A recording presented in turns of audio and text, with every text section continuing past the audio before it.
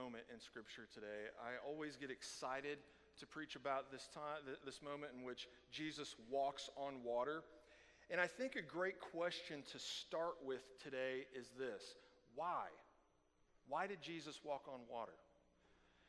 I think that the answer to that question is so important for us to consider as we go into this moment in Scripture. Why did he walk on water? There's a verse in this account of Jesus walking on the water that's unique in Mark. And so you got Matthew, Mark, Luke, and John, and when you're studying these Gospels, these moments that we're studying are sometimes in two of the Gospels. Like last week, the 5 loaves of bread and 2 fish, that's in all 4 Gospels. That's really rare. Only the resurrection in that miracle is in all 4 Gospels. Most of the miracles that take place are just in 2, sometimes 3, or maybe just 1 Gospel. And so you got to put all those together to get the fullest picture of what's happening. And so we get a unique detail in Mark's Gospel that helps us to understand why Jesus walked on water. And so it's almost kind of I'm starting with the conclusion. You're not supposed to do that when you preach. You're supposed to save the conclusion until the end. But I want to start with it today. Just look at verse 52 of chapter 6. And we'll start with that. It says, they were utterly astounded. This is just after Jesus had walked on water before them, which we're going to study in depth. Their response is this: they were utterly astounded, for they did not understand about the loaves, but their hearts were hardened. What a unique detail to get in this gospel. They were utterly astounded at Jesus walking on the water because they didn't understand the miracle that had just happened before it. When he multiplied the 5 loaves of bread and 2 fish to the point in which he fed upwards of 20,000 people with 12 baskets of leftovers. They didn't fully understand that. So Jesus had to walk on water so that they could get a better understanding of who he was and what he came to do. So they could have an understanding of Jesus with precision. Isn't that what we want when we go into the Word? When we go into the Bible, we want to know who Jesus is. And so we go to the Word to let God's Word define who Jesus is. So when it came to the loaves and the fishes, we're going to say that's a word today. When it came to the fishes, I'm committed to it now. They were getting the wrong idea. They wanted to take him by force and make him king. Now that may sound like a good thing. Well, isn't that what he came to be, the king? King Jesus, the Messiah, or how the Greek word would say, the Christ? Isn't that what he came to do? Well, yes, he came to be the Messiah, but not in the way that they understood. And so they wanted someone to come in like a zealot and take over.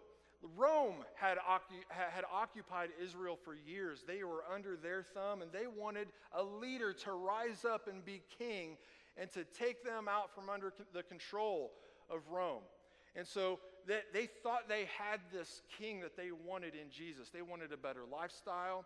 They just wanted their problems fixed in the here and now. They weren't able to see beyond that. They didn't understand the magnitude to which Jesus came, the magnitude of who he was. They were willing to settle for these miracles, and that's it. But Jesus came for something much, much more. So don't miss the fact that the disciples, they had the same misconception. They were living with Jesus. They were his disciples. They were learning directly from him. They were preaching the gospel he told them to preach, but even they couldn't see past the here and now. They still didn't quite grasp the magnitude of who he was. And so Jesus had to walk on water. So we're going to start at verse 45. And it probably is titled, Jesus Walks on Water in your Bible. Let's just take the first couple of verses here. It says, immediately he made his disciples get into the boat and go before him to the other side, to Bethsaida, while he dismissed the crowd. And after he had taken leave of them, he went up to the mountain to pray. So again, immediate context, he had just multiplied the loaves of bread and the fish, and the crowd was whipped up into a frenzy. Let's make this guy king. Now's our time. Let's raise up. Let's build this army. Let's take over Israel in the name of God. This is our Messiah, our king, to get this done. He's like, no, no, no, no, that's not what this is. That's not what this is. And as the crowd of upwards of 20,000 people gets whipped up into a frenzy, he tells the disciples, no, we're shutting this down. Get in the boat and just go. Get to the other side. And he tells the crowd, this is over. Go away. We're done here. He was frustrated. He was really frustrated with the disciples. He was frustrated with the people. They weren't getting what he was trying to lay down. They weren't getting his message in the way he intended them to. And so he just sent them all away, and he got away to pray. He went up to the mountain to pray, just to get alone with the Father in prayer. This is the second time he's done this. Don't just scan past that too quickly, right? I don't want to rehash this teaching point, but anytime you see Jesus getting away to pray, he's frustrated, he has to spend time alone with the Father, that's always a lesson to us to do the same. You want to live like Jesus? You want to be like him? You want to be a Christian? You want to be Christ-like? In all those moments of frustration that you inevitably live through, get away to pray. Take time to spend with your Father in heaven in prayer. We need to get away in prayer, especially when we're frustrated. But I'm not going to rehash that talking point again because we've got a lot of ground to cover here. Let's pick up in verse 47 and take it through 48. It says, "And when evening came, the boat was out on the sea, and he was alone on land. And he saw that they were making headway painfully, for the wind was against them. And about the fourth watch of the night, he came to them walking on the sea. He meant to pass by them." Okay, a lot of things happening there. Jesus decides, I'm frustrated, I'm sending everyone away. I need to get up to the mountain and pray.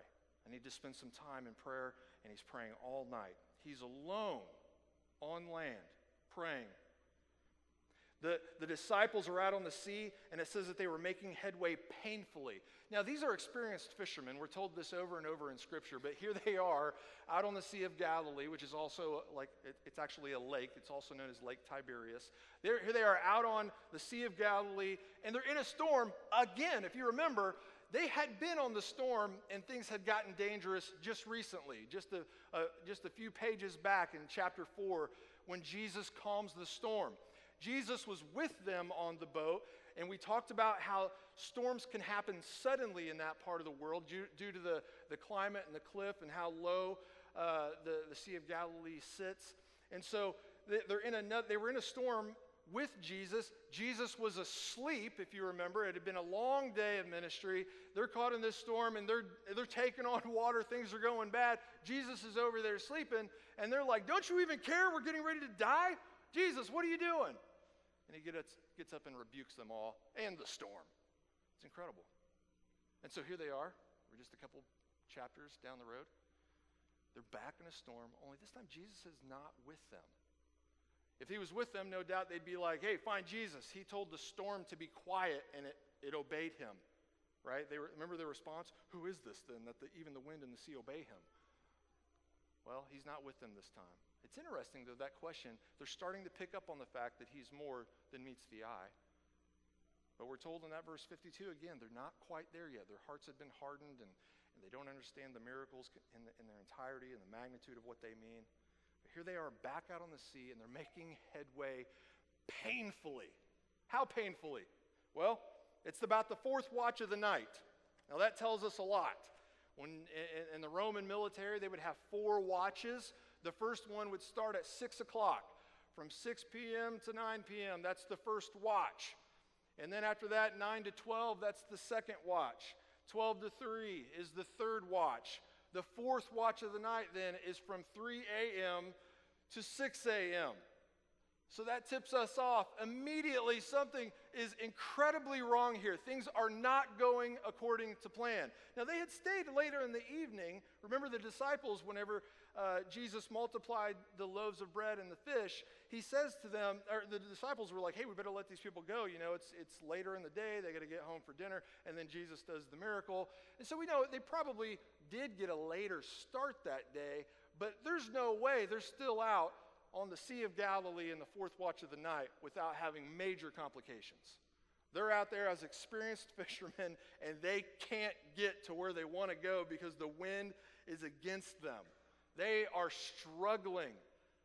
They're terrified. A storm is stopping them from getting to where they need to go. And Jesus perceives that they are in trouble. And so he's alone on land. Remember, he's on the mountain. And in prayer, he decides to go to them, to walk to them on the sea. How does he know they're in trouble? Well, some people say it could be, that he was on the mountain to pray. We talked about the elevated cliffs that are surrounding the Sea of Galilee. It could be that he was up high enough that he could see them. But it's a storm.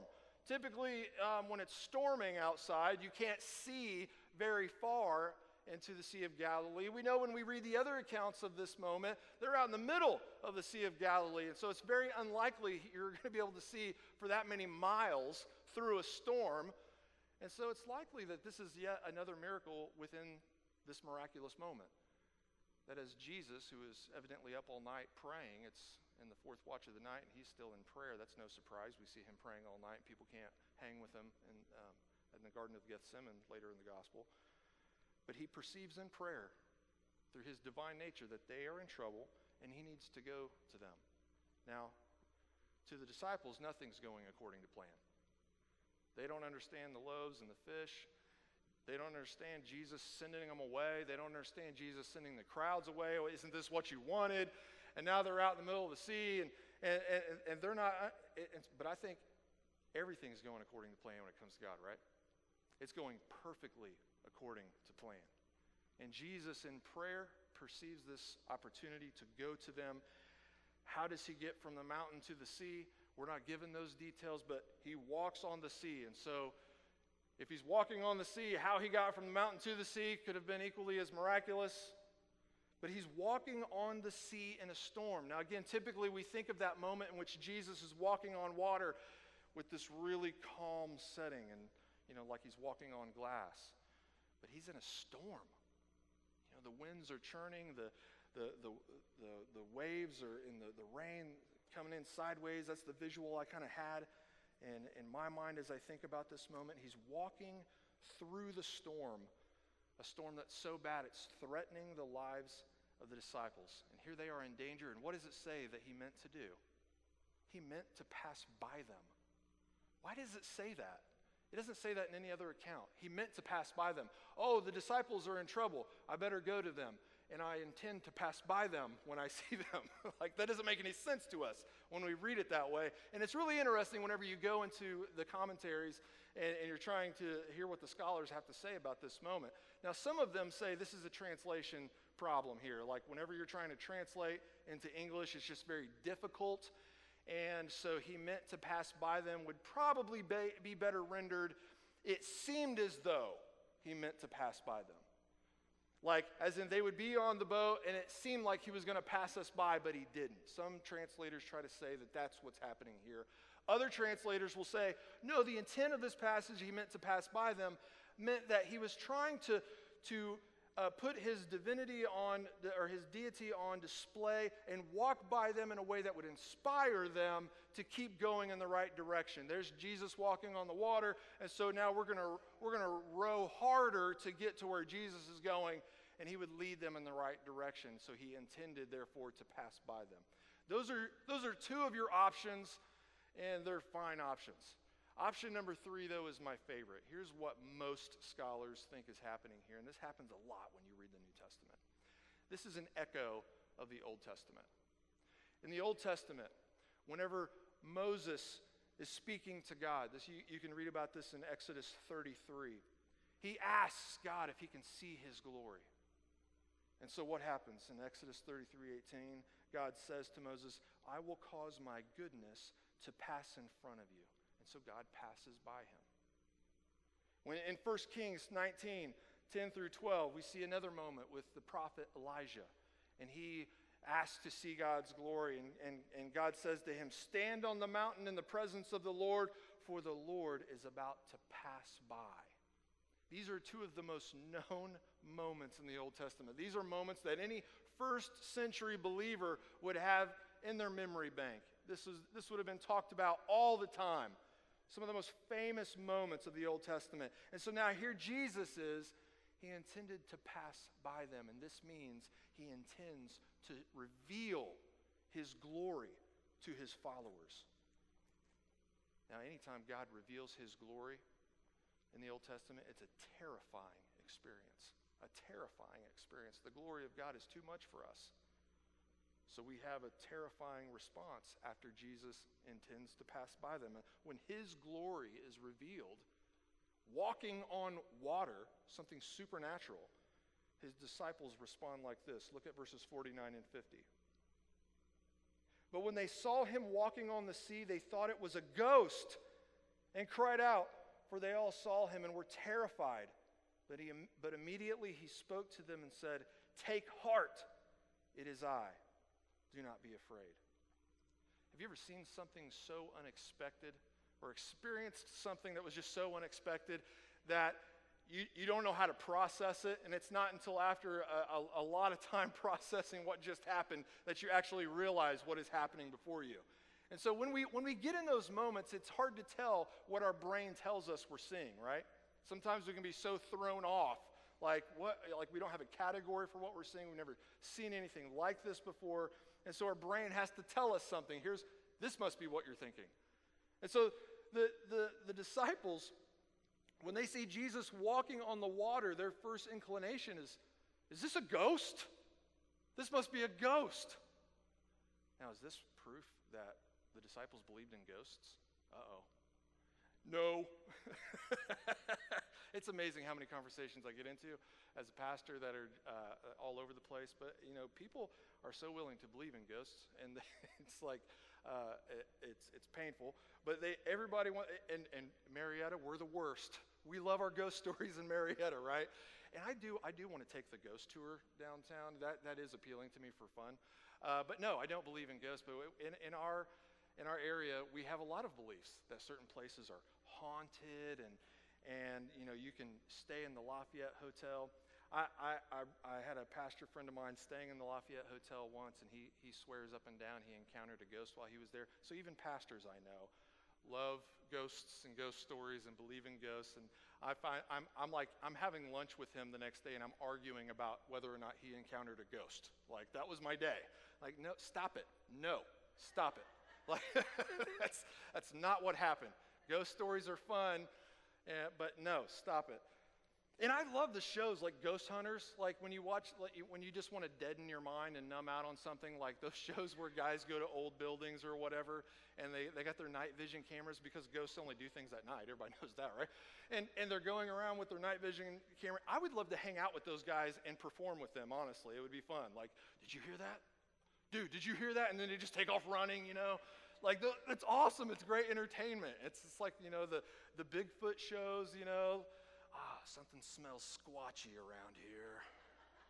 Definitely, that's Bigfoot droppings. Scat, Bigfoot scat right there. I like all that stuff too. But come on. There's no ghosts. We have no scriptural evidence whatsoever that we turn into ghosts. And if we did, like, what kind of life is the ghost having that we believe? You think of all these different cultural ideas that we have about ghosts, and we've all seen Poltergeists and Ghostbusters and things like that. That's what I would have grown up watching. Why did my parents let me watch Poltergeist at like 8 years old? I don't know, but I did. But you think of all these things like if that really is what happens when we die, do we all revert back to like 12-year-old pranksters? Hey, when they go to sleep, let's open up all the cabinets and shake the silverware. Oh, we're gonna get them so good. Like, is that really what's on? We get to do that for eternity. We're gonna prank people for eternity. Oh man, that would be some eternity. But no, can't wait for tomorrow night. No, because can't do anything in the daytime. Well, just like today, in their time, there were all sorts of cultural ideas about ghosts. So they didn't have Poltergeist to watch. They didn't watch Ghostbusters. They didn't have any idea of Slimer. But in their day, there were a tremendous amount of stories floating around culturally, cultural beliefs, other religions, and things like that. As a matter of fact, there was a belief that was really common in their part of the world that when you died, your family needed to put a coin in your mouth or in your hand. And so they would bury you with money in your mouth. And that's so whenever you passed into the afterlife, you would go to a ferry and take the ferry across the sea to the other side in eternity. Well, that ferry, the people that operate that ferry have to make a living too. You have to pay to get on that ferry. So if your family didn't put money in your mouth when you died, you would go up there to pay the fare and you didn't have any cash on you. And they're like, sorry, buddy, you have to roam the sea for eternity. You couldn't go to the other side. You just walk around the ocean for the rest of your life. That was floating around in the back of their minds because that's some of the cultural beliefs that existed in that day. And so when they're out on the boat, they're thinking, we've been rowing for hours. We can't get there. We're dying. We're running out of gas. We're frustrated. And then they see someone walking on the sea. The only category, because what they're seeing is so unexpected, the only category they have for what they're seeing, is this a ghost? Is that what we're seeing right now? They thought they were seeing a ghost. They cried out and they were terrified, and Jesus responds to them. He says, take heart, it is I. Be not afraid. Now here's something we're not seeing in the English. It is I. It is I. In the Greek is ego eimi. It could also be translated, and is translated when it's this way in the Bible, as I am. He says, take heart, I am. Well, that's a really common phrase that Jesus uses, isn't it? We have those 7 great I am statements in the Gospel of John where he says, I am the bread of life. I am the light of the world. I am the door of the sheep. I am the resurrection and the life. I am the way, the truth, and the life. I am the true vine. I am the good shepherd. It's super common. And it's very, very intentional. Every time he says, I am, referring to himself, it's an echo of the Old Testament when God refers to himself as I am. You remember Moses talking to God in the burning bush, Exodus chapter 3, verse 14. Moses is like, hey, when you send me to your people, who shall I say sent me? When I go talk to Pharaoh, who shall I say sent me? And God says, I am, ego eimi. I am who I am. Say this to the people of Israel, I am has sent me to you. And so when you're reading the Old Testament, anytime you see Lord in all capitals, you are reading I am. And so that's all over the Old Testament when you're reading those Psalms. Anytime it's capital L, capital O, capital R, capital D, you are reading I am or ego eimi. Okay? In the Hebrew, it would be Yahweh. And so we just sang Yahweh in that song earlier in worship. And that is that Hebrew 4-letter word, I am. Now there's more than four letters in it when we sing it, isn't there? Yahweh. Those vowels don't exist in the Hebrew. In the Hebrew, it's just YHWH. It's the most important 4-letter word in the Bible. It's so important, by the way, we have a name for it. There's a scholarly name for the name of God in the Old Testament, Yahweh. It's called the Tetragrammaton. So there's your really impressive word. If you want to impress your friends this week with the $5 word, you got to study the Tetragrammaton at church. We did. It's just tetra means 4, grammaton, we think of grammar, letters. 4, it's the most important 4-letter word in Scripture. The Tetragrammaton is Yahweh. And so Jesus calms the storm. They think he could be a ghost, and he says, take heart, Yahweh. I am. Jesus is physically putting his deity on display because they had the wrong idea. They had too small of an idea as to who Jesus was. So he puts his deity physically on display by walking across the sea. And then Jesus verbally puts his deity on display. Some people try to criticize the Bible and criticize Jesus and say, well, he never claimed to be God. Well, where would you get that idea? Because all over Scripture, he claims to be God. Those I am statements are very, very, very clear. He is verbally claiming his deity. And he does this in various ways, and he does this physically in various ways in the New Testament. It's the point of the New Testament. I don't understand people that try to come up with that argument. He's taught to us all over the New Testament as God in the flesh. But that's a pretty big truth to wrap your mind around, right? Even if you're one of his disciples and you're living with him every day, you're experiencing the miracles every day, you're hearing his teaching every day, to wrap your mind around that concept, if we can cut the disciples some slack, that's pretty big truth. Let's continue in 51 and 52.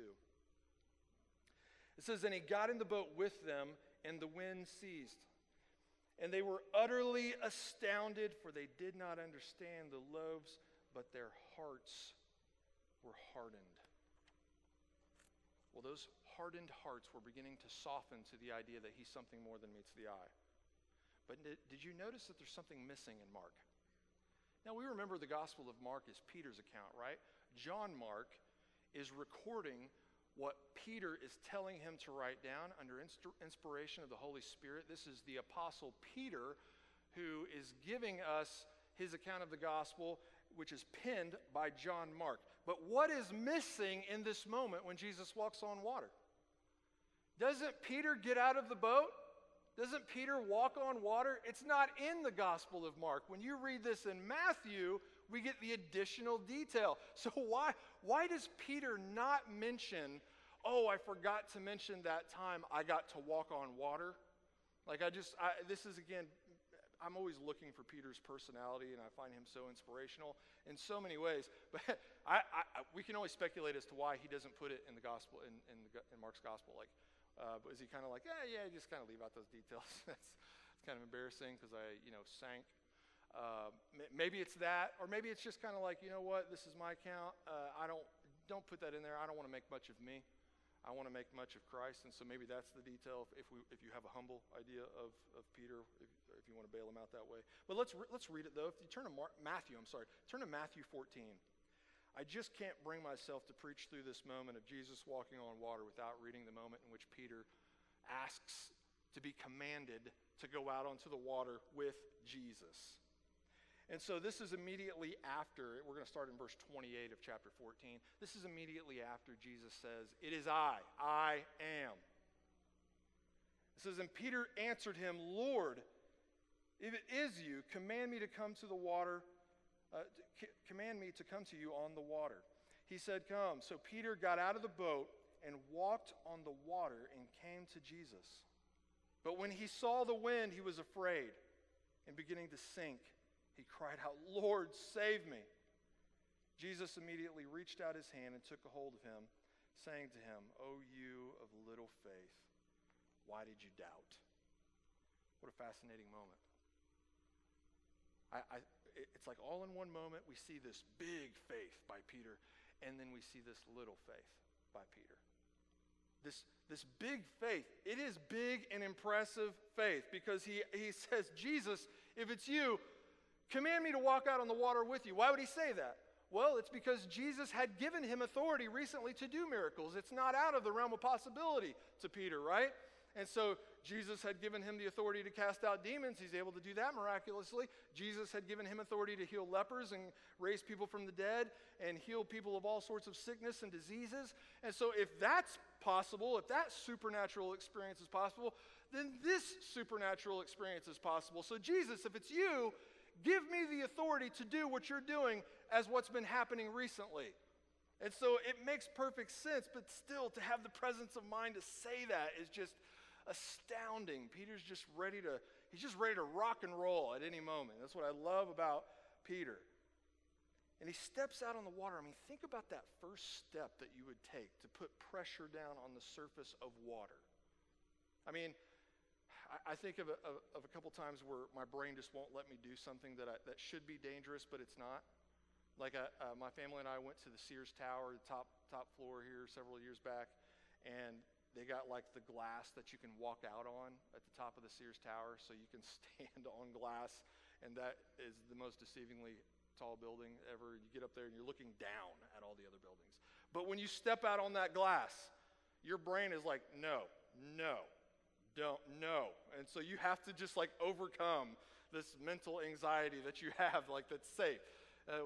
Amanda and I even got a chance to do the Seattle Space Needle there, and it's got a glass floor too. And like, I freak out on those moments, but you got to see Amanda in one of these moments.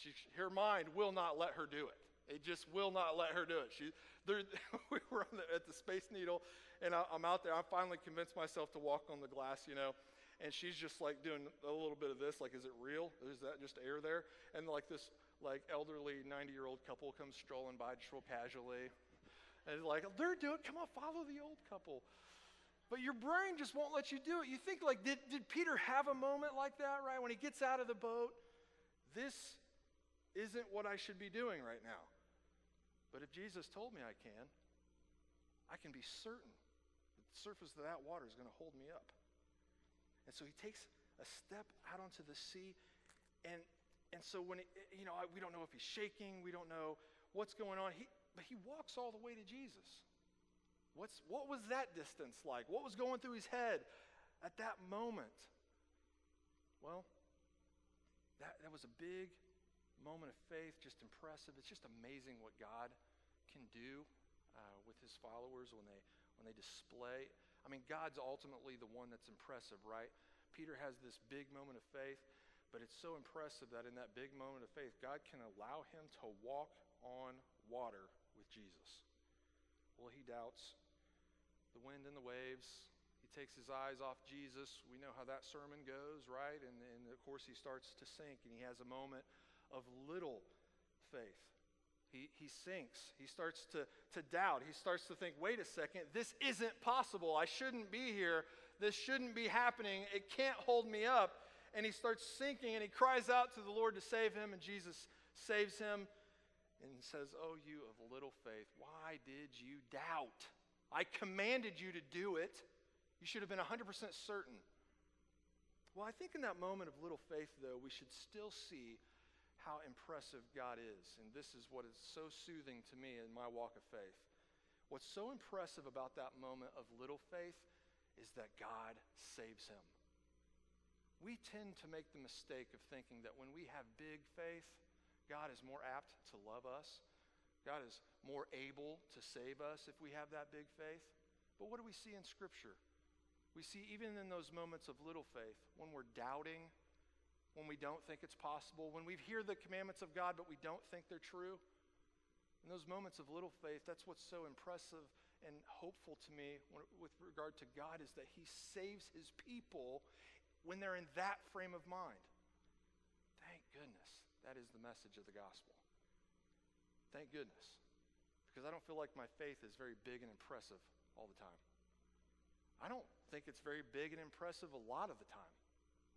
It's often the case that my faith feels small. Sometimes I go through seasons, even as a pastor, where I'm just going through the motions.